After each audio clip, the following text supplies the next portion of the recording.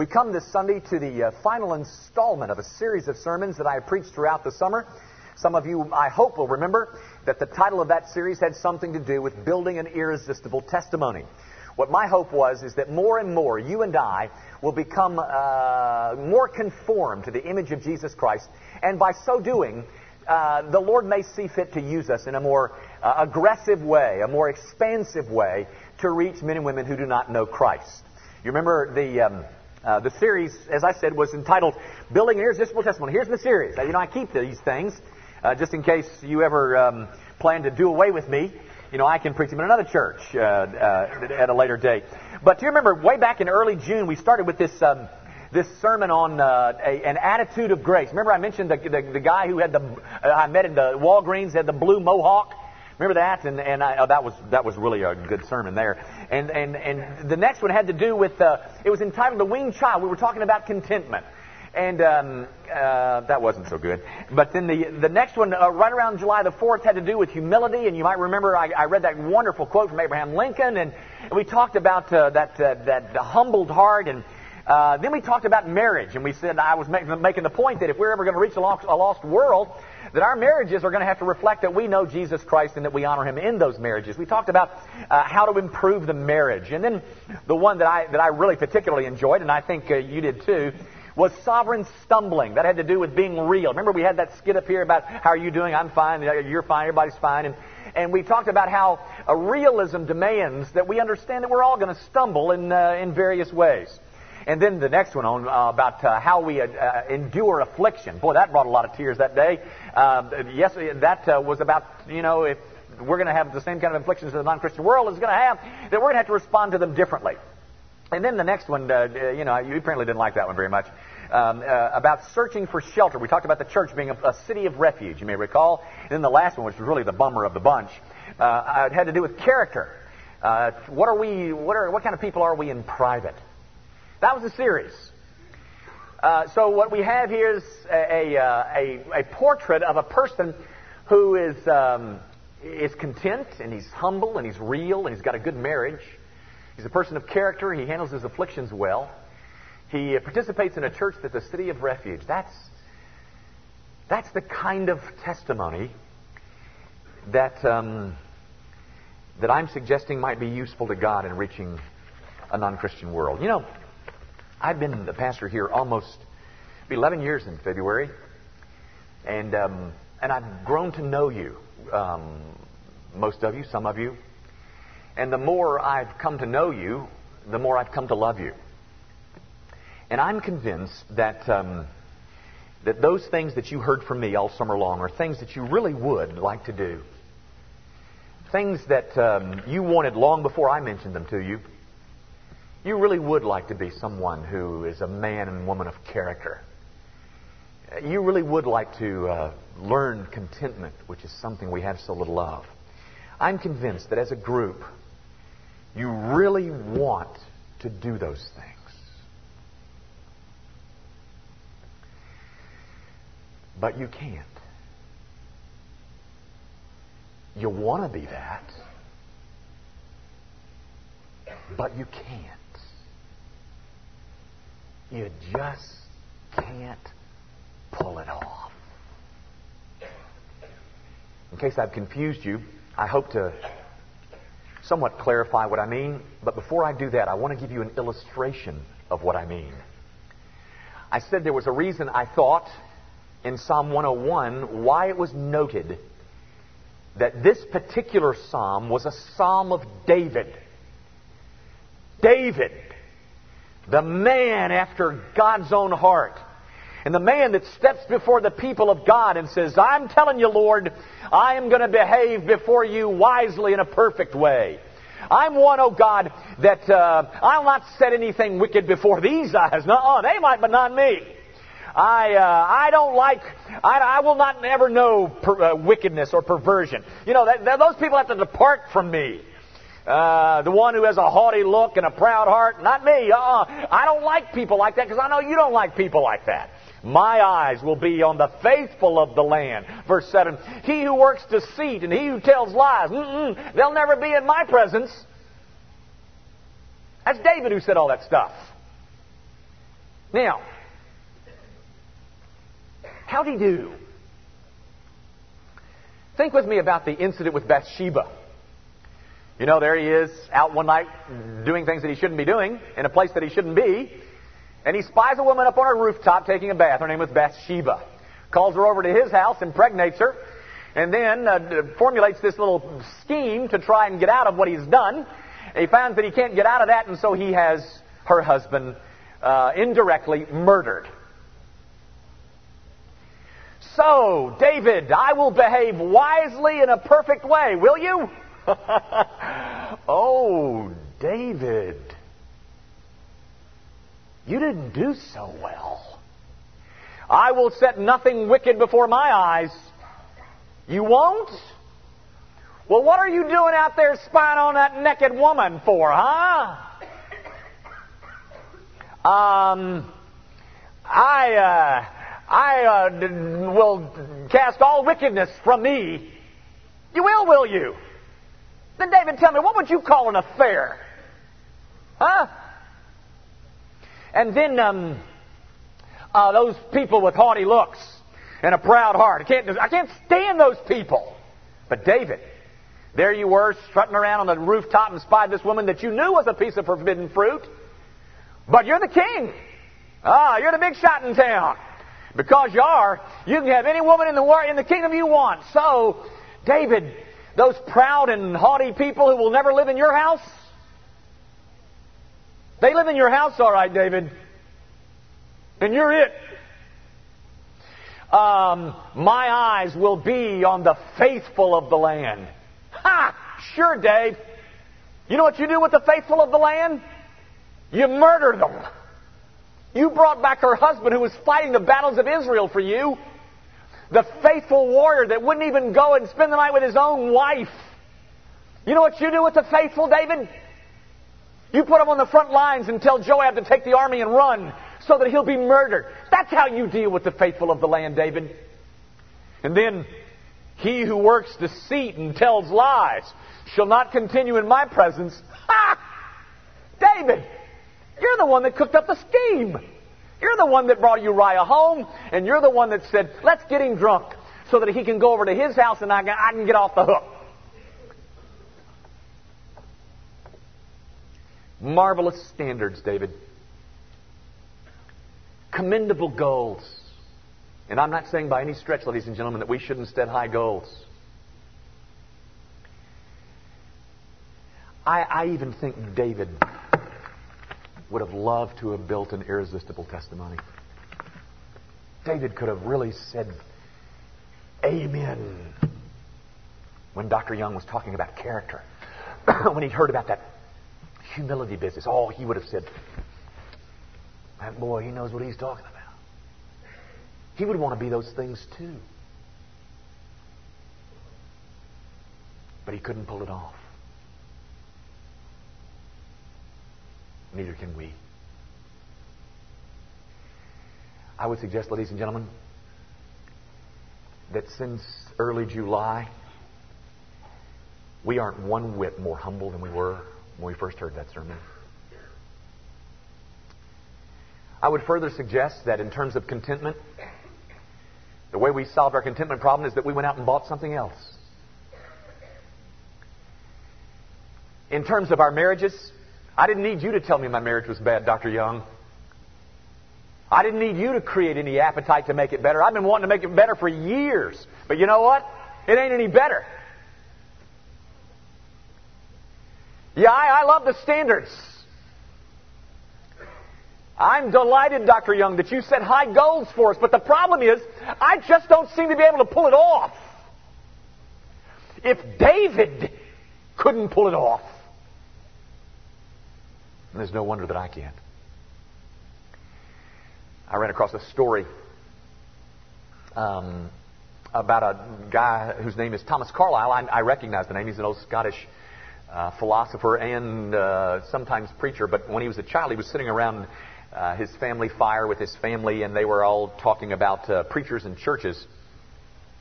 And Thomas Carlyle spoke up and he said, if I were ever to be a preacher, I would make short work of it.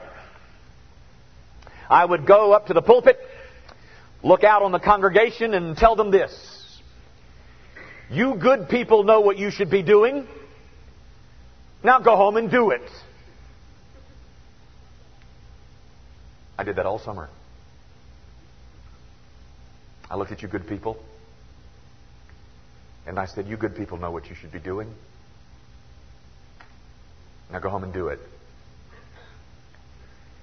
In this story with Thomas Carlyle, his mother spoke up and said, "Aye, Thomas.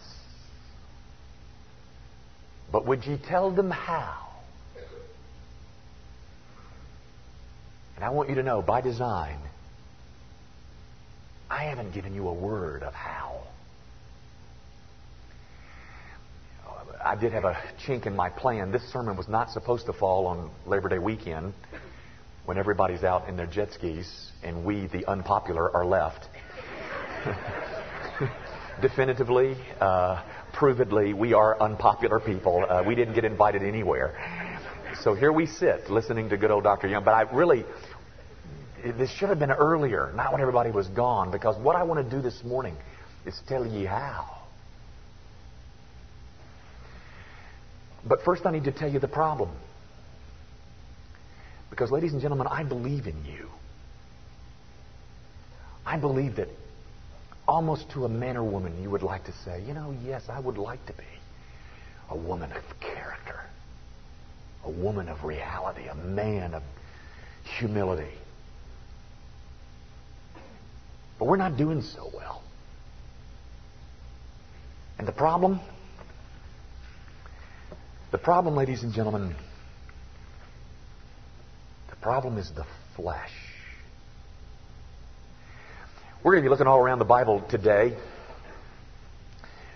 But one of the places that I want to allude to a couple of times, we'll look at the book of Galatians a couple of times, and so kind of stay with me. But one of the passages that I think you know and we don't need to turn to is in John 15. It's that passage about the vine and the branches. Jesus says, "I'm the true vine. If you abide in me, you'll bear much fruit." But in that story, found in John 15, verses 1 through 7 or so, Jesus makes a statement, and I'm not sure we believe what he says. Because Jesus makes this statement. He says, "Without me, you can do nothing." Nada. Zippo. Zilch. Nothing. Zero. You know what a zero is, don't you, ladies and gentlemen? You know what nothing is. Nothing is a zero with the edges trimmed off.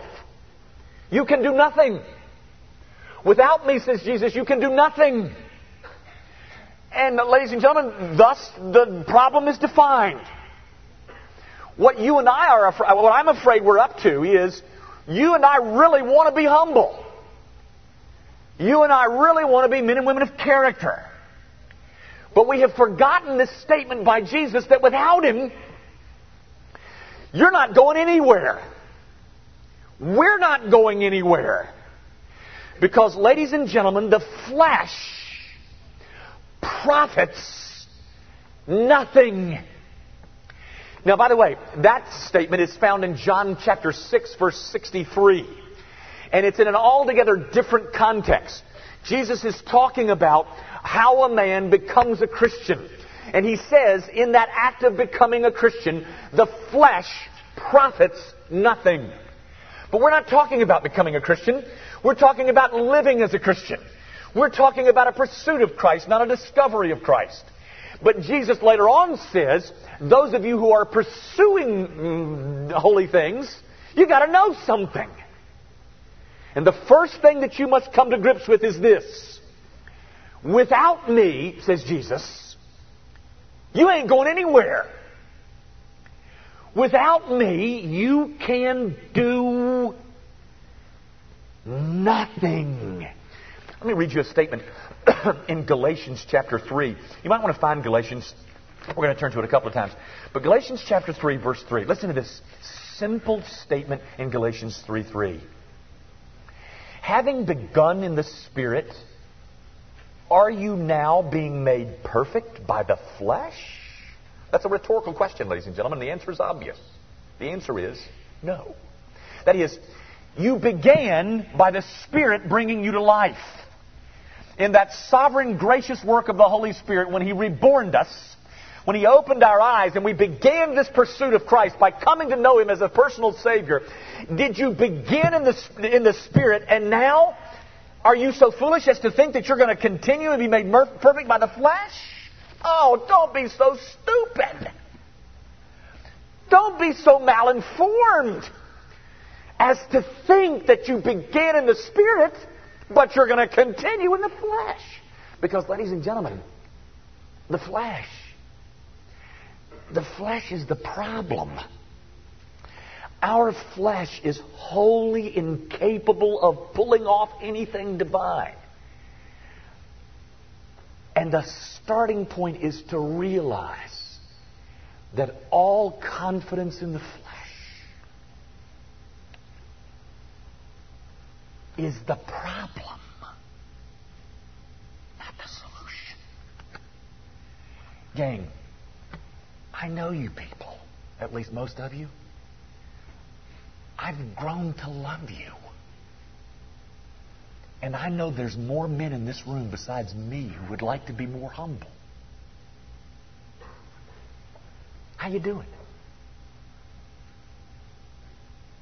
How you doing, brothers? The problem is the flesh. Now, some of you are sitting there saying, "Now, wait a minute, Jimmy. I have been taught all my life that I am to cooperate with the Holy Spirit in my sanctification process." That is true.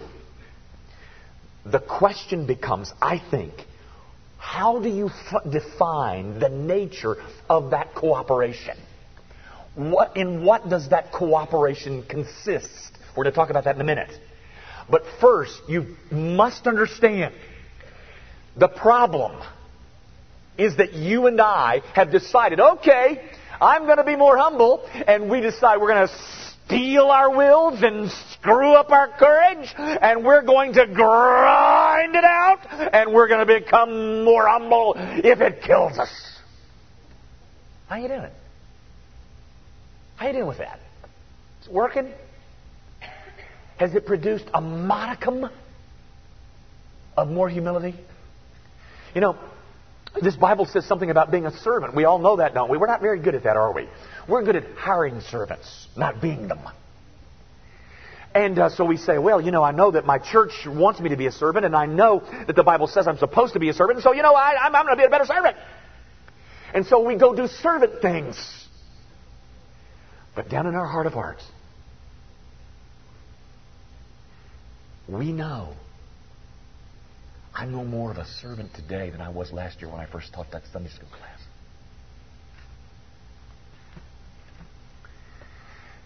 The problem is the flesh. Now, let me begin telling you how.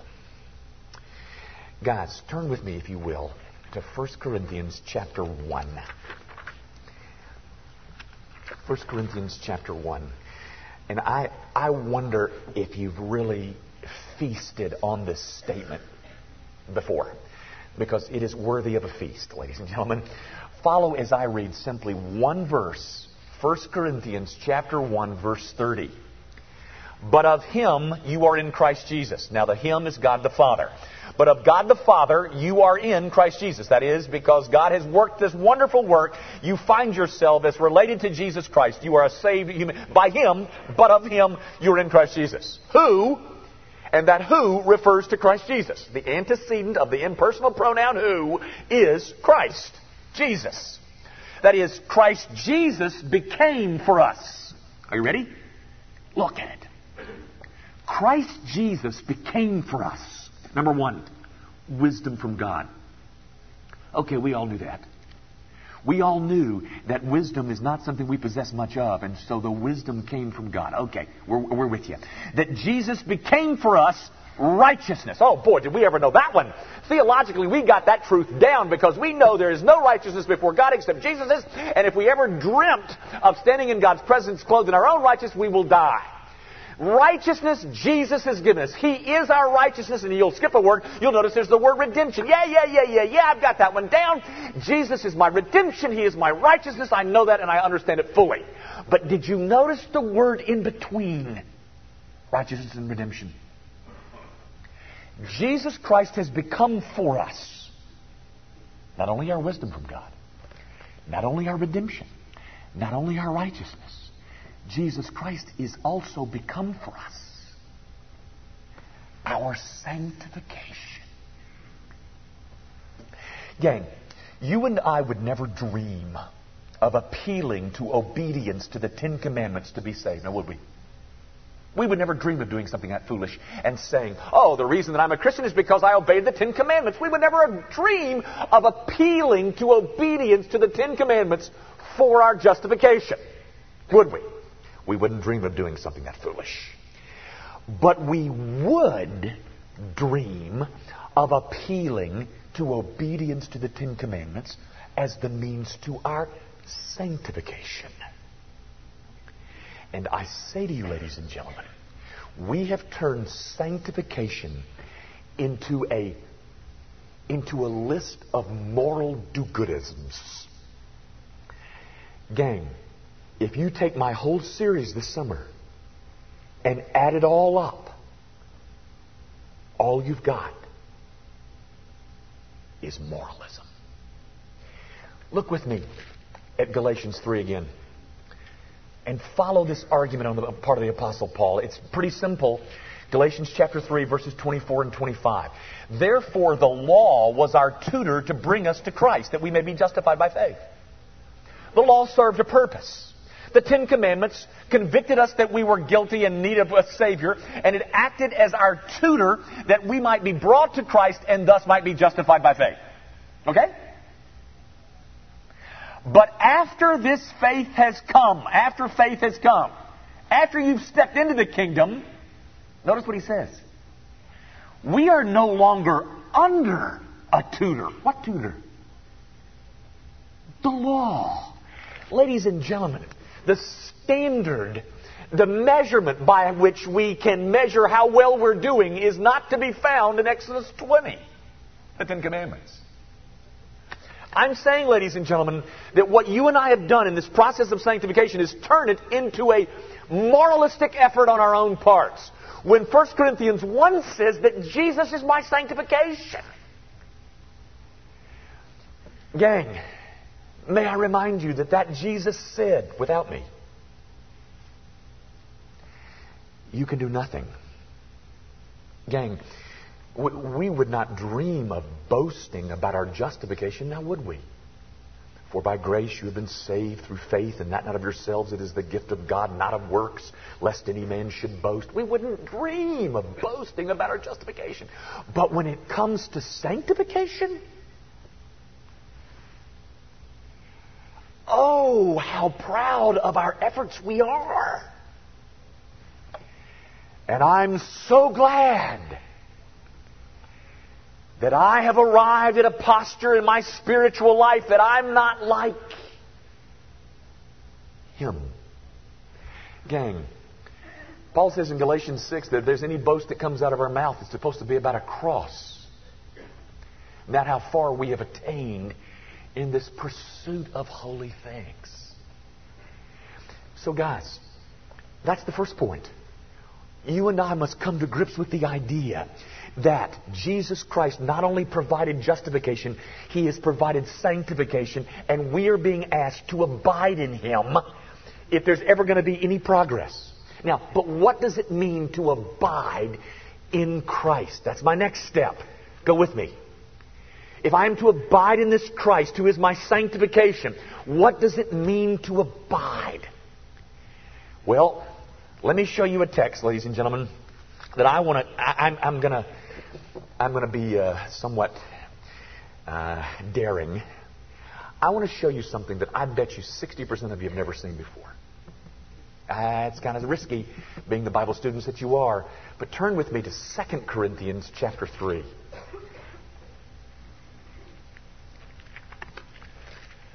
2 Corinthians chapter 3, verse 17. Here it is, ladies and gentlemen. Now the Lord is the Spirit. Did you get that? Have you ever seen that before? The Lord, I am being asked to abide in Christ. I am being asked to abide in the Lord. And now I'm being told by Paul that the Lord is the Spirit. Gang, here's the point. In terms of this pursuit of holy things, the absolute fundamental of a life of sanctification has to do with my pursuit of a relationship that is already indwelling me, that being with the Holy Spirit of God. My the whole work of sanctification hinges not upon my efforts and my human ingenuity. It depends on my submission to the indwelling Holy Spirit to grant life. For instance, let's say that I do want to be more humble. How do I get there, ladies and gentlemen? What is the nature of my cooperation when I want to be more humble? Is it to grind it out, clench my teeth, and then I'm going to be humble? No, ladies and gentlemen. It has to do with submission to the indwelling Holy Spirit as I approach Him and beg Him. Oh, Holy Ghost of God, grant it to be so. Empower me that I might find progress in this pursuit of humility. Gang, listen to this. In Psalm 51, David's great penitential psalm, in verse 10, David says this. Now, this is just after he's committed adultery with Bathsheba. He goes to God and he says, create in me a clean heart. Now here's our version of that. God, I really blew it. I need to be better. I have done a wicked thing. And God, I'm not going to do that anymore. Oh God, I am going to be a man of character. When in fact, ladies and gentlemen, you can't pull that off. We are reliant upon the Holy Spirit of God to create within us a clean heart. Gang, listen to Paul's admonitions. Listen to him as he implores us to be holy men and women. Listen, this is in Galatians chapter 5, verse 16. He says, I say then, walk in the Spirit. In verse 25, same chapter, if we live in the Spirit, that is, if you and I have been brought to life by the sovereign regenerative work of the Holy Spirit, if we live in the Spirit, that is, if we've been brought to life by the Spirit, then let us also walk in the Spirit. We were brought to life in the Spirit, and the whole thing continues as we walk in the Spirit. Gang, you know the text, you know the verse. Ephesians chapter 5, verse 18, where Paul says, be ye filled with the Holy Spirit. Do you know what that has to do? Do you know what that means? Guys, do you know the verse says something, the whole verse says something like this. Do not be drunk with new wine, but be ye filled with the Holy Spirit. And the Greek of the verb there is one that can be ably translated, be ye being filled. Go on being filled. Be filled today, be filled tomorrow, be filled the next day. Keep it up. Keep on going. Be filled with the Holy Spirit. But the first part is very interesting too. Do not be drunk with new wine. Anybody in this room ever been drunk? Not us. I'm not trying to make light of being drunk. It's a bad thing, ladies and gentlemen. It's denounced by the Scriptures, and I'm sorry that you've ever experienced something like that.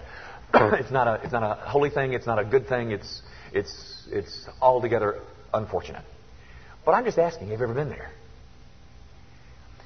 Or have you ever seen it on television? You know what it's like. You know that all of the the man who is drunk is controlled by the influence of alcohol. He's being dominated by alcohol. All of his sensibilities are now brought into submission to the influence of alcohol in his life. Well, the Bible turns to us and says, don't be drunk with wine. But in opposition to that going on, here's what I want you to do.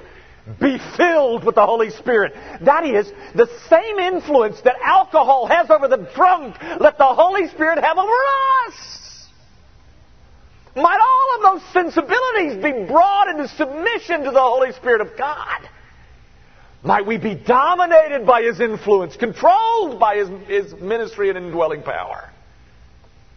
And Paul says, don't do that once. Do it ongoingly. Gang, I am afraid that all of our systems of sanctification are based on nothing more than willpower and kind of an unaided intellect. And I'm telling you, it hasn't gotten us very far. I am convinced that approach to Christian living produces rigid, smug, relationally distant people. Is that you? I know that beneath all that there's a heart that wants to be right. But I'm telling you, ladies and gentlemen, in the flesh, we can't pull it off. We can't. Let me close with a few things. And I want you to know that in terms of trying to summarize all this, that our best intentions are still impotent to overcome the downward pull of the flesh. It is only the Holy Spirit's enabling power that will allow any advance.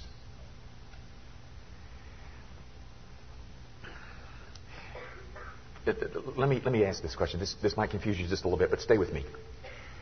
What would you say is the primary reason that non-Christians, humanly speaking, that non-Christians remain non-Christians? What is the reason that non-Christians will not come to Christ? The primary reason is, I think, and I think you'll agree, is that they don't see the need.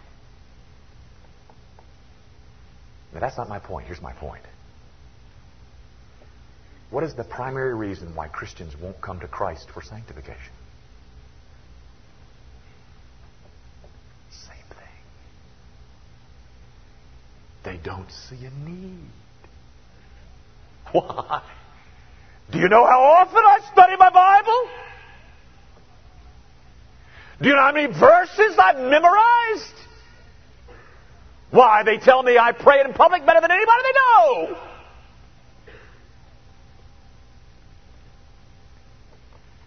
Flesh. All flesh. And in terms of turning us into the likeness of Jesus Christ,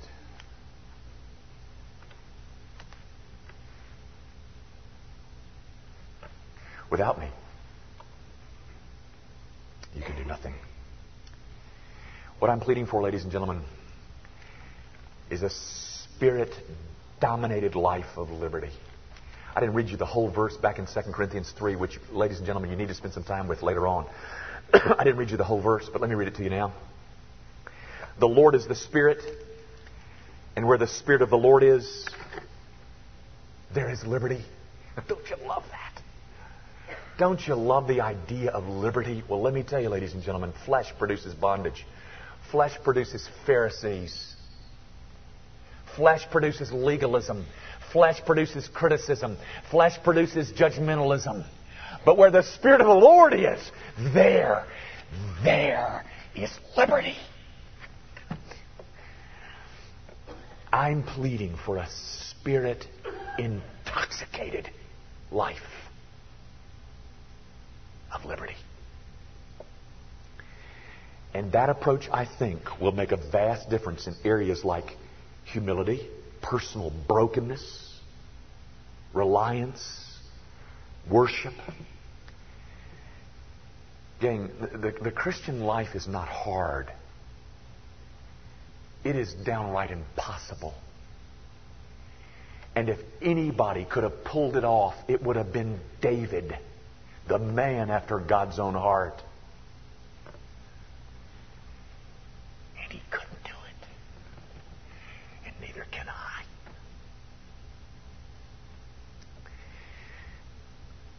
Gang, one of the things that I want us to be known for around here at Gracie Van is that we're a context. We're an environment of grace.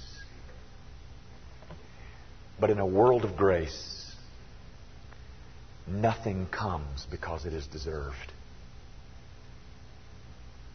Everything that comes in a world of grace comes by way of gift, including our advances in holy things. Here's a quote I want you to get used to because you're going to hear it a lot. I don't even know who said it, but he said, give this some thought this afternoon. He said, sanctification is simply the art of getting used to justification.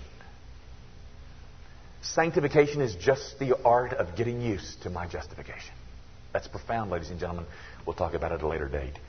But in His sovereignty, God makes demands, and then He provides that which is necessary to meet those demands, and then He rejoices in the results. Everything in a world of grace comes by way of gift. One application, well, let me tell my story, and then one application, I'm finished. I found this quote from Søren Kierkegaard, and Kierkegaard said this: sometimes when we present the gospel, it's like taking a cookbook to a hungry man. Sometimes when we present the gospel, it's like taking a cookbook to a hungry man. Here's a man starving for a relationship with God, and we point him in the direction of a cookbook. You know, that dry, lifeless thing that tells you how to make food. It just doesn't tell you how to get any or feast on it. It's just a dry, lifeless cookbook. Now, that's really not my point. My point is this. In your walk with Jesus Christ, have you noticed something dry?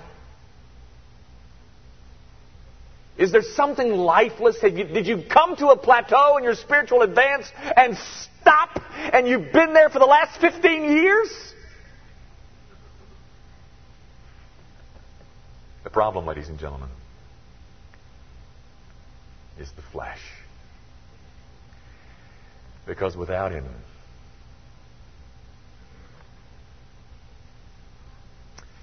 we can do nothing. One application and I'm finished. I know that I have created some questions for you. I'm sorry. This is 30 minutes of, I didn't answer all your questions. But if you still have questions, we are about to study Romans 5 and 6 on Wednesday nights. Probably the richest portion of Scripture concerning these issues to be found anywhere in the Bible. Come. It's going to take us until next May to finish. I dare you. Is this important to us? A Spirit-led walk with Jesus Christ? Then I'm telling you, 98% of your questions will be answered in the following Wednesday nights. Come. Let's begin to chase after holy things in the power of the Holy Spirit. Our Father, we do thank You for Your Word. It is our meat and our drink. It is our life. It is life to us because what it points us to is the river of living waters, the fountain of living waters. Oh God, for those of us who have come upon dry times, Father, grant us that we might discover afresh the buoyancy and the excitement of what it means to live, not based on flesh, but based on the power and the might of the indwelling Holy Spirit.